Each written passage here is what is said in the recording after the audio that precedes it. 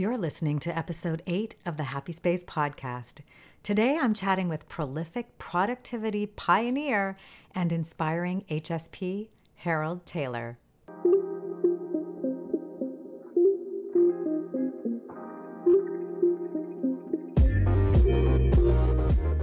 Welcome to the Happy Space podcast, a place where highly sensitive people thrive. Not only will we learn how to better navigate life with our superpowers, we'll find ways to better manage the challenges too. We'll hear from product and service innovators, space designers, and leaders who believe in creating an inclusive, neurologically safe world. If you're highly sensitive or want to better understand and support someone who is, then you are in the right place. I'm your host, Claire Kumar, and I'm so very happy you're here. As you probably know, I want to bring you stories of highly successful, highly sensitive people that have an evidence of using their key elements of high sensitivity, the superpower side, in their professional journey and towards their personal success as well. And so I'm delighted to introduce to you, if you haven't already met, the fabulous Harold Taylor. Now, I've known Harold for many years now. I followed him at first when I was joining the organizing and productivity profession, and this is back in the mid-2000s. And, he's really been illustrious in both the organizing and productivity space, but also as a speaker. So when I had an opportunity to dig into Harold's YouTube collection, my, oh my, he was a really incredible example of bringing education and entertainment together. You're going to love meeting him. Harold has an over 45-year business history. He's in his 80s now, and you'll hear how old he feels if you tune in. He's written over 20 hardcover books, including a Canadian bestseller, Making Time Work for You. He has 50 products sold in over 38 countries. Right now, I think he's on book number 40 with Bookboon, which is doing digital books. So ever the prolific creator. He's also won numerous awards. Back in 1999, he was a past director of the National Association of Productivity and Organizing Professionals. Some of you may know me from that association and my work as the podcast host of Stand Out. And further to his receiving the award in 1999, in 2001, he received the Founders Award from the Canadian Association, the professional organizers in Canada. And I hold this organization dear to my heart, and also Harold, because in 2013, well after the award was renamed in his honor, I won the 2013 Harold Taylor Award. So this is proudly in my home. And that's just a little bit of our connection. So why Harold? Why am I bringing him to you? Because he's just a wonderfully exciting example of embedding purpose in your life, following your curiosity, standing in your strengths, and deliciously creating valuable work for the rest of the world. So I encourage you to tune into this episode. You'll meet Harold. He's delightful. You'll fall in love with him, I believe, as I did. And you'll probably learn a thing or two along the way. Enjoy the show. Today's episode of the Happy Space podcast is sponsored by ClaireKumar.com. Not only am I excited to spearhead the Happy Space movement, I love coaching busy professionals to achieve greater productivity and well-being. The two go hand in hand. I also adore taking the stage. If you're looking for an interactive, engaging event to inspire and invite action, whether it be on successful work-life integration, sustainable performance, organization and productivity, or expanding inclusivity, please visit ClaireKumar.com and find out more. Oh, and if you haven't already joined the Happy Space Pod, it's our complimentary online community. You'll find it right at ClaireKumar.com/happyspace. Oh, Harold, thank you so much for joining me. I've followed your career and it's been such a robust career. I mean, you've been an icon in the organizing and productivity industry, an icon in the speaking industry as well. And it really struck me that we were talking for the other podcast that I host that, oh my gosh, you indeed might be highly sensitive. And so I've invited you to reflect on that over the past few weeks, months. And right now I'm really interested in this reflection on your really robust career to look at this trait of high sensitivity and the different ways it shows up from the sensitivity we experience to the deep empathy to that incredible emotional responsiveness and to that deep processing which I can sense there are elements of throughout your entire career and I wonder if you'd share with us some of the connections that you might have made after realizing that high sensitivity is a thing and it's been there all your life. Yeah, well, yes, looking back on in retrospect, uh, because I was unaware of it at the time, of course, that that's the way people came across. I don't know why they're so critical of me and so on, because I was sensitive in that way, in that regard. As I say, even as a child, but I didn't know what was happening. And as I got older and I got involved in working and stuff, I thought, I thought, wow, I don't know, I was able to pick up things I thought that others didn't seem to be aware of. I thought he'll never go along with that proposal. What are you talking about? He's saying such and such. He's just saying that to be polite. and, Right. and and you get those kind of feelings from him, like he's not really hasn't got his heart in it or something. It's just he's just using the words, to make us feel good.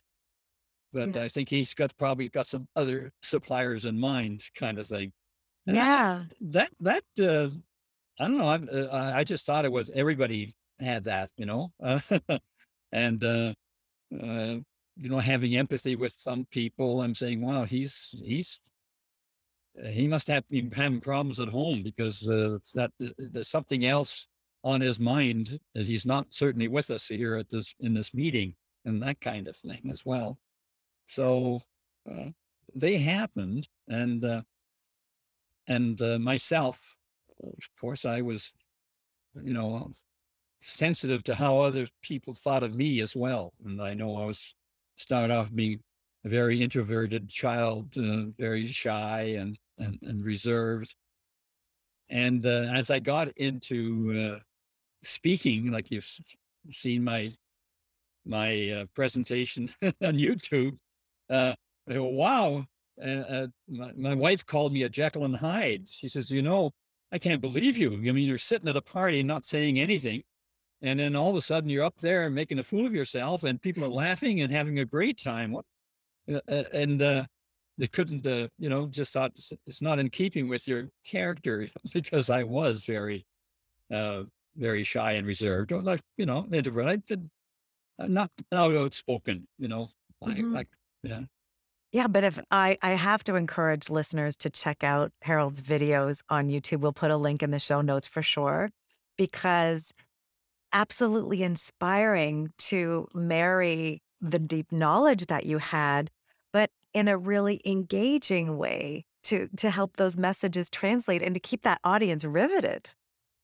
Yeah, well, that was actually purposeful because people said, like I joined NSA and CAPS and those organizations, speaking organizations and stuff, and picked up ideas and so on. And they said, if you're going to do something, I guess this was in the States and NSA, uh, find out what everybody else is doing and do it differently. Mm. And so I thought, well, time management seminars to me are pretty boring, because you're just droning on and on and on and falling asleep. And so I thought, but how am I going to get up there and be humorous? So I would. That was that's when I got over my shyness, I guess, for that part because I just rehearsed it in my mind. I just thought I can visualize now what I'm that I'm up there speaking, and here's what I'm saying. Mm. And I sort of went over it in my mind again and again as if I was actually doing it. And I think I was actually rewiring my brain at that point, according to this is what the people in all these brain books that are behind me would be saying anyway. And I'm rewiring it, but I was rewiring it for my presentation on purpose, I guess, But then I started coming out more that way, as I got into speaking and seminars and stuff. I became more confident and I thought, wow, what happened to this shy kid? Well, you'll see him at a party. I'm probably still sitting back in the corner, not saying too much. Even now, I don't. But then they say, Harold, I hear you're a such and such. Tell us about the so and so. Well, then I'd take over. I come out and start speaking. So I could never do that before as a child, but I can do it Yeah. now. I've got my confidence back, I think, in that It's, space. yeah, you're talking about an evolution to, and to me, what I'm hearing is an alignment with a purpose, Yeah. right? When there was purpose, there was motivation to then find a way to do this. And you developed a whole other way of being on stage or whenever you're connected to sharing something of value. Is Yeah, that and is that and right? the thing is, I'm not conscious of it, being Mm, uh, like I'm enjoying it. I don't feel I'm forcing myself now. right. It's just natural, and then I get the feedback from the audience, and they encourage me, because they're laughing and having a great time and everything else. And they say, "Gee, I wish I could do that." Are you kidding? I remember joining Dale Carnegie, and I sat in the back of the room hoping they wouldn't see me. And Yeah. the big deal was when they asked me in business, when I was working for American Standard, I went to a seminar, a speech, and they said, "Oh, how would you like to thank the speaker, Harold?" Well, you kidding? I didn't even know what he spoke about. I was so nervous, and I thought, you know, and I can't do that. Yeah. So it's so interesting because you don't forget that moment where you were asked. And did you speak? Did you thank the speaker? I did thank the speaker. Di Yes. Good for you. I remember still being 6 years old and being asked at the church choir to sing "Boop boop be doop" to the Rubber Ducky song. Oh, And I was like, "No, no, no, no, no. I can't do this. I can't have my voice stand out." And I've that's haunted me for far too long. It's like, wait a second, when you get an opportunity, who do you need to be and what do you need to build in terms of yeah. skills and comfort and what do you need to align with to have that motivation to then I call it dancing through discomfort. Do you know I'm really curious about this because part of this podcast is around highly sensitive person empowerment. And your journey from shy, introverted person to being still introverted, but someone who can find their voice and use it really so well. Do you remember back to the motivation or what hooked you into I'm actually I'm gonna crack this nut and I'm gonna be that different speaker on stage and wow everybody. I mean, the accolades and awards that you've won are numerous. So do you remember what gave you the motivation to become different? Yeah. I don't know if I do or not. It's just something that I really wanted to do. I said, I got, in fact, my first business was association management where we hired speakers to come all the time. And I'd be hiring these speakers that come up from the States and charging $3,000 and $5,000 for a talk. And that's a long time ago. Yep. And I thought, my gosh, I know one of the behavioral scientists, I don't want to put anybody down or mention names, but it was, Frederick Hertzberg and his motivation theory. I remember somebody saying from the back of the room, Dr. Hertzberg, we can't hear you back here. I have trouble hearing you back here, I think is what he said. And he's sitting on a stool and he said, isn't that, oh, that's too bad. I have a hard time hearing you from up here too. And I thought, wow, here's a guy we're paying $5,000 for sitting there and just being flippant like that too. Yes. And and when I saw other speakers, I thought, gee, I could do that. I've taught at Humber College, and I was okay there. So why can't I, speak? So I did decide, by golly, I'm going to become a speaker, public speaker. Mm, And so I started small. Started with 5 people, limited to 10 people or limited to 5 people.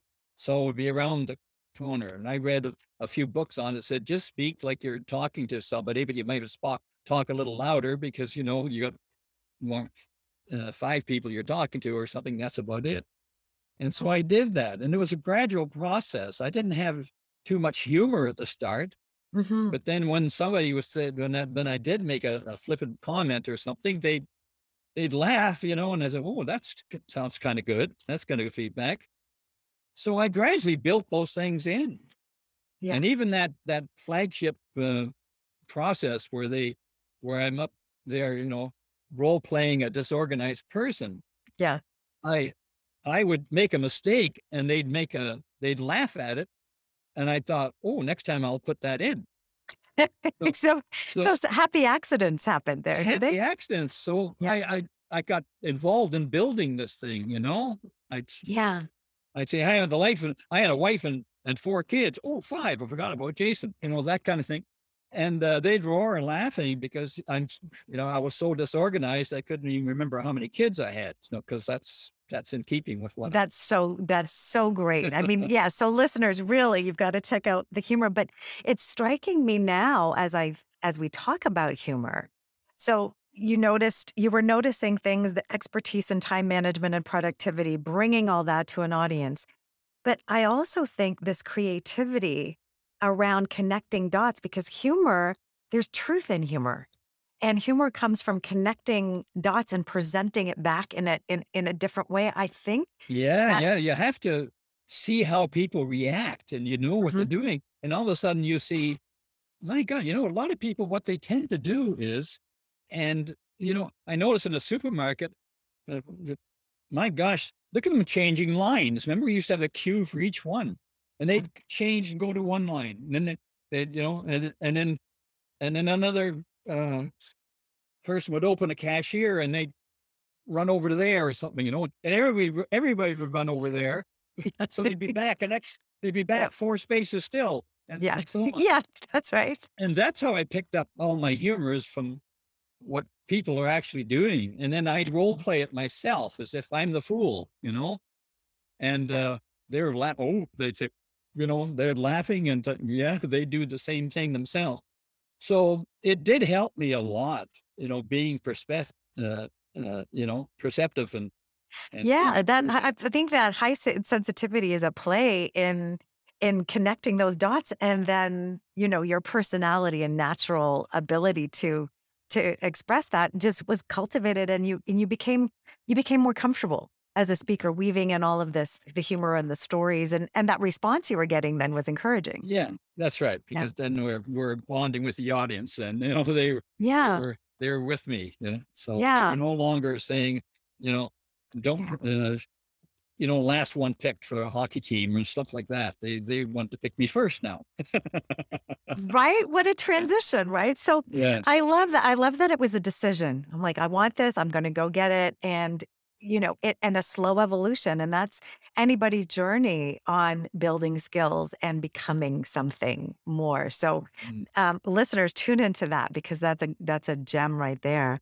And I want to harken back to some of the challenges that you experienced. I mean, being picked last at school. I totally relate to that. I was not until I found tennis a single sport, a single player sport, or if with doubles at one other partner, but not being the weak link on a team, that was never, that was never No, somewhere I wanted to hang out. that's right. I had some real drawbacks as a child. Like um, I remember for basketball, they used to have for practices. I joined the high school basketball team, and they on practices they'd say, "Okay, uh, we're going to have."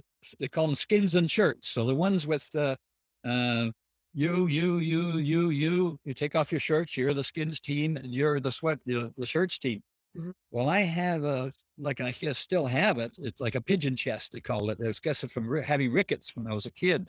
Uh, Oh, they said it's either that or it was when you were getting beat up by that other kid. But Yeah. I found out later, every time I saw a doctor, he said, "Oh, I see you've had rickets." And Oh, it's normally in the chest, deformed bone structure, and yeah. it's mainly in the chest or the hip, you know. So I Uh-huh. had in the chest, and I was so self conscious of that because when one chest bone stuck out more than the other, Yep. and I'm like this, I don't want to, show Yep. it, and I had that. Oh, I'm so sensitive of that, and Yeah. uh, whereas heck, as I grew up, then I became more confident. And I said, "Well, look, nobody's perfect, you know." Oh my gosh. It's interesting. Yeah. Because we can hold on to shame and feeling less than my big hang up was my nose. I was sure was this huge, and my mom has a really robust nose as well. So I just thought that's all that everybody saw was my nose and then maybe my feet, which are also oversized. I don't know. Something about my bones grew really long. I have the same size hands. I'm 5'4" and change. And I have the same length hands almost as my love, who's 6'1". It's like it's weird, right? But we hold on to those things and they can limit us. They can hold us back until we become confident. And I think there's an evolution in life, hopefully towards that. And then we can Yeah, really unleash and shine, right? yeah. Same with glasses. Oh yeah. I had trouble seeing the blackboard, and I'd sit on the front row in school. Uh, and then she'd ask me, I still couldn't see it from the front row. Right. And she'd say, "Do you know the answer to this, Harold?" And I said, "No," Right. or I'd Right. guess at it or something. Yeah. And she thought, "That's strange. He's doing okay in his exams." So I guess she said, do you have trouble seeing the board?" "Well, not really, but why don't you get your eyes tested? We'll send you down to the Yeah. nurse's office and you get your eyes tested." I found out I needed glasses. And so I'm so Yeah. self conscious. I wouldn't wear my glasses Yeah. and that kind of thing because I'm hypersensitive that way, Yeah. physically. You know, Yeah. I'm 4'11". Why can't I be 5 foot? When I'm in high school and I'm still not 5 foot high. Oh yes. So those kind of things really bother me. Physical things as Yeah. well.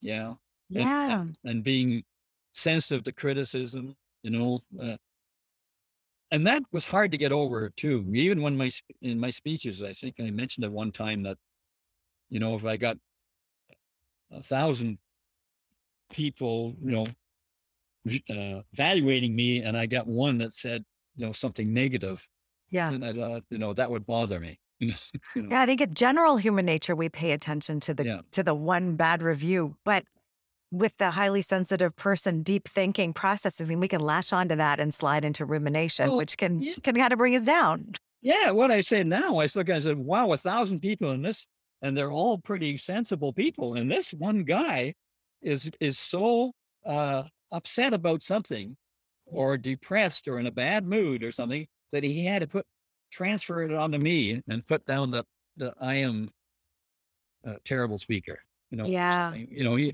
to get out of his system, he'll take it on me. Yeah. So you reframed So I where that reframe it. person. Yeah. Yeah. Yeah. What do you mean I'm the one out of 1,000 that's bad? No, Yeah.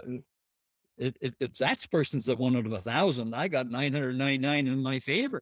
So Yeah. Yeah. So now can you visualize 999 people cheering and one yeah, kind of cranky person in the corner who's just not it's really about where they are in that moment. And so that's a beautiful reframe. It's interesting. I think is it Brene Brown says, don't take criticism unless you're in the ring. So, I think of the speaking community, and I've been a member of CAPS now for about 5 years, maybe coming to six. And there's feedback from people who are in the game that I will really listen to. I'll be going out. Can you give me, what might have right. what might have been something that could be more creative or landed better or more sensitive to the audience? But if someone doesn't know too, then do you really want to hold that feedback in high esteem? Maybe not. Yeah. Yeah. Yeah. Yeah. Yeah, so you've overcome a lot of that. You've sort of developed some reframing to deal with that sensitivity. and minimize the hurt feelings that come out of it. What happens now today? Do you feel like you've evolved in your ability to handle the struggle part of being highly sensitive, the potential overwhelm to overstimulation, the overthinking piece of it? What kinds of, can you Yeah, talk I about think that? so. To me, it's more positive than negative. You know, like and I don't want to say I'm more creative than anybody else, Mm, but I seem to pick up things. I can read a book on something like psychology, and all of a sudden, hey, that relates to time management. You know, yeah. now if we did this, and I'm all doing that all the time, even with now that I find out such a thing as HSP, I say, isn't it interesting? That sounds like a weakness of the executive skills because ADHD people, it's been known that it's a weakness of the executive skills, the executive Mhm, functioning. mhm. And so maybe that's this brain based, you know, skill Yeah. that they call emotional control is actually partly HSP.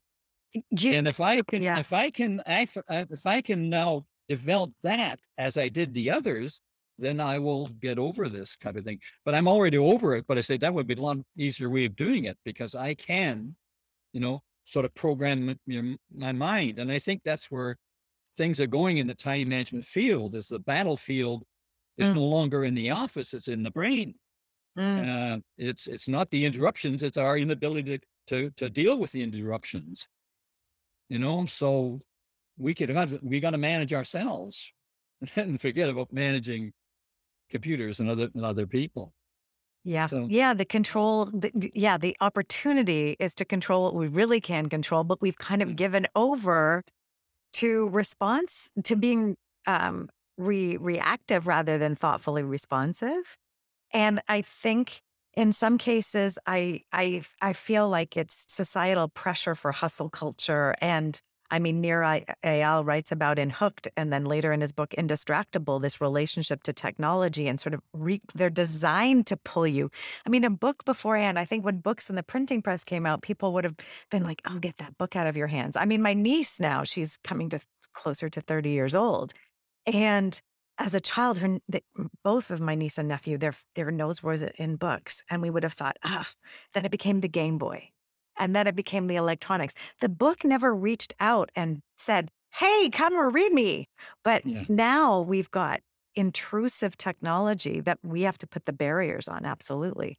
So there's structural things we can do, but it's also to your point about making a decision to go get something. It can be, I think, this belief that I deserve to have that deep focus time.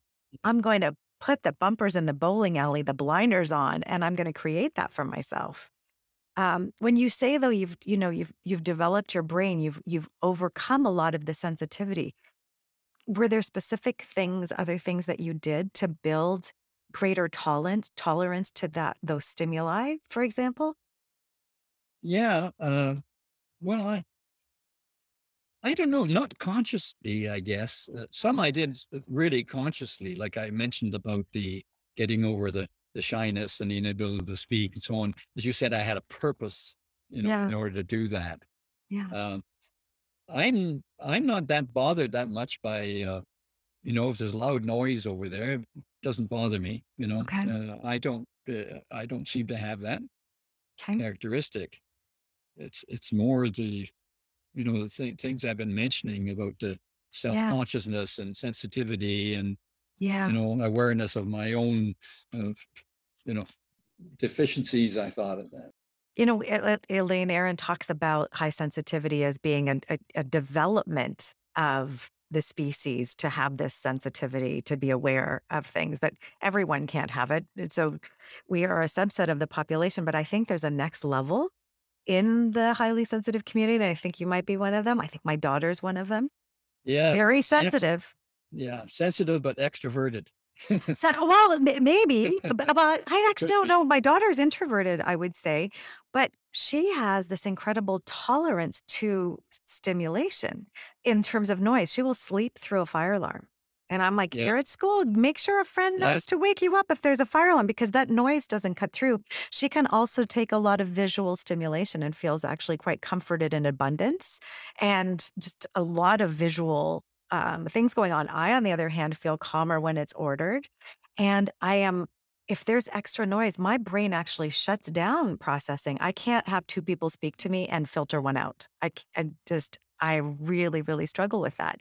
So I think there's like next level sensitivity where, or maybe I haven't, been in areas where there has that, you know, yeah, although, see, I was in manufacturing and you get a 300-ton press banging out bathtubs, then poof, poof, poof. But you can block that out. That becomes part of the background for me. That never bothered me. Uh, that's fascinating. So I recently interviewed Andrea De Paiva, and she's a neuroscience professor for architecture. And she was saying the science shows that people that live beside airports, for example, they end up tuning the sound out. But physiologically in the body, there It's are stressful. it's stressful. Yeah. So I'm really curious about what we're able to actually minimize the physiological impacts for. And I think, returning to being centered and grounded and knowing how to bounce back. So my thinking as the science mind shows up for me is that we if somebody scratches their nails down a blackboard and that Oh, horrible I sound. can't stand that. Okay, you're with me on this No, one. that's one thing I I can't stand. I don't think I'll ever stop going, "Ah," but maybe I would be able to cultivate some skills to be able to stay in myself and minimize that. That's what I'm curious about is how can we minimize negative physiological effects from this outside stressor? And I'm dead curious about that part. Yeah. Yeah, right? Well, that, you talked about it's stressful, even though maybe it's not, it doesn't bother you, but it's bothering your body system. Yeah, And I yeah, I find that one thing that's really improved me in everything, it seems, creativity and everything, is walks in the nature parks and nature walks. yeah, yep, And just being in nature, yeah, and of course, I've read all the research on it too, and I've even written about it in terms of, you know, greenery in the office and so on.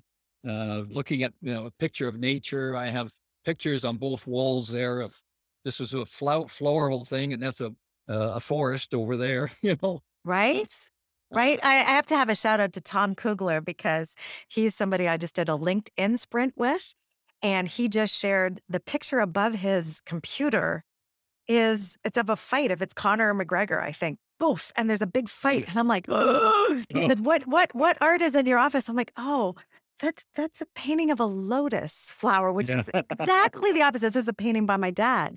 And, for anybody watching on YouTube, you'll be able to actually see that. But it's just like, wow, what we have in our space is actually giving messages to our brain. Those wall murals from the '70s where we had splashes of actual, Mm, pictures of being out in the world in nature. They were actually there was something to that. I think they're making a comeback in corporate spaces now. oh yeah. Yeah. Well, even in your environment, like I've lived most of my life not when I was a child, but all my adult life, I've lived in Toronto ever since attending Ryerson. Mhm. I've been in Toronto for 60 years or more. Yeah. And then I moved to Sussex, New Brunswick, population 4,000, surrounded by cows and cattle and fields. And How does that feel?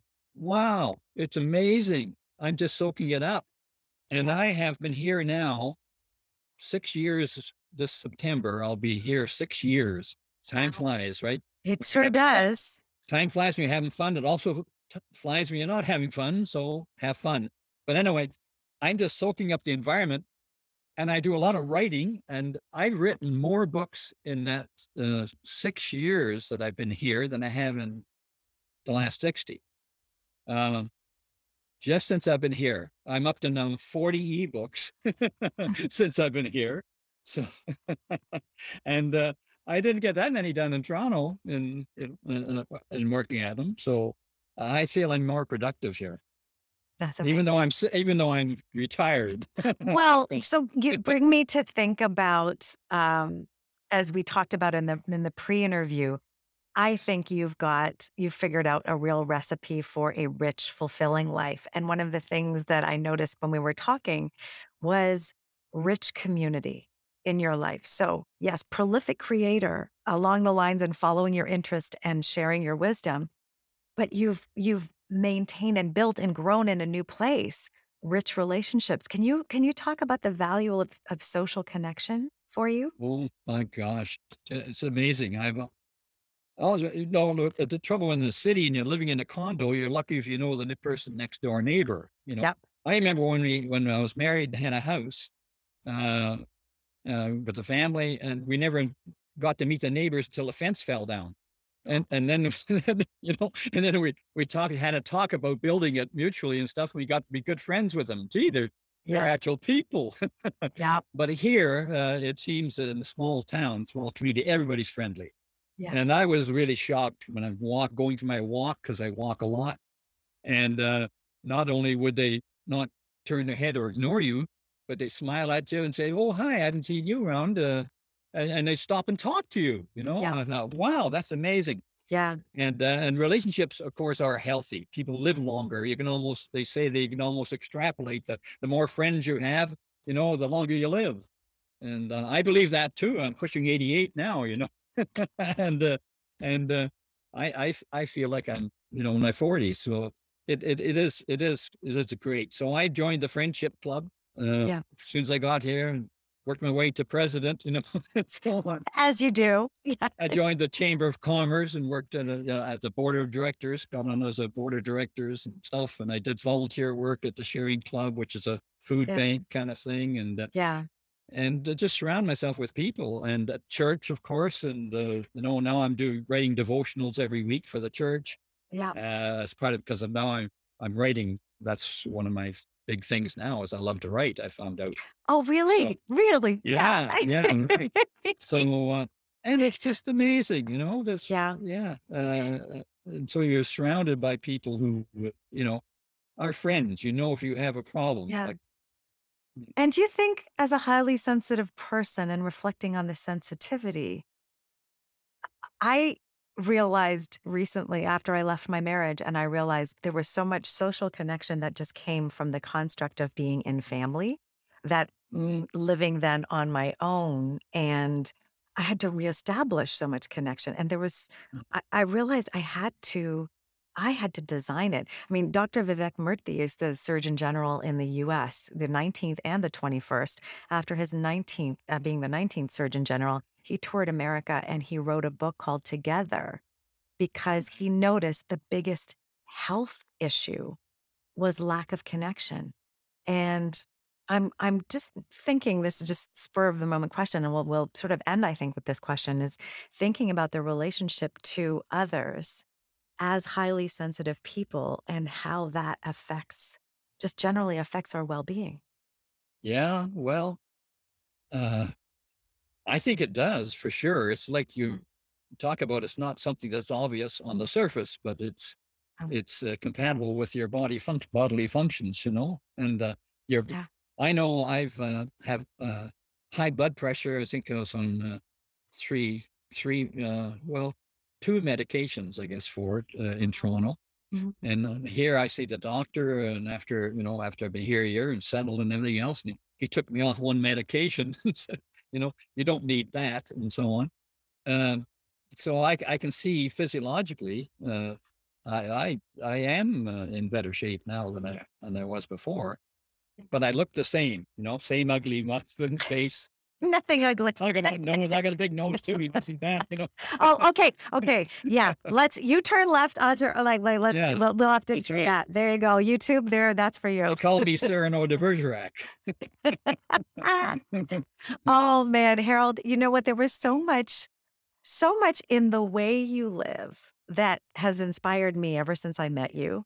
And that's why I wanted to bring you not only to the NAPO podcast standout, but also to my listeners here in the Happy Space pod community, because you've mastered some beautiful ways of living, and I hope the listeners are really inspired by all that you've said today around, embracing that sensitivity as a power, that noticing, that empathy, the compassion, turning it into action, and connecting those dots, unleashing that creativity, and growing as a person to be able to really offer those gifts to the world. So deep gratitude from me, and I'm sure all our listeners are celebrating as well. I want to thank you so much, Harold, for taking the time to spend it with me and share these nuggets. Well, thank you. It's been fun, Claire. All right, enjoy the rest of your sunshiny day in Sussex. Okay, and whether you believe it or not, give me a good valuation, will you? Because I'm sensitive in that area. You can count on it. You can count All on right. it. All right, thanks so much. Okay, take care.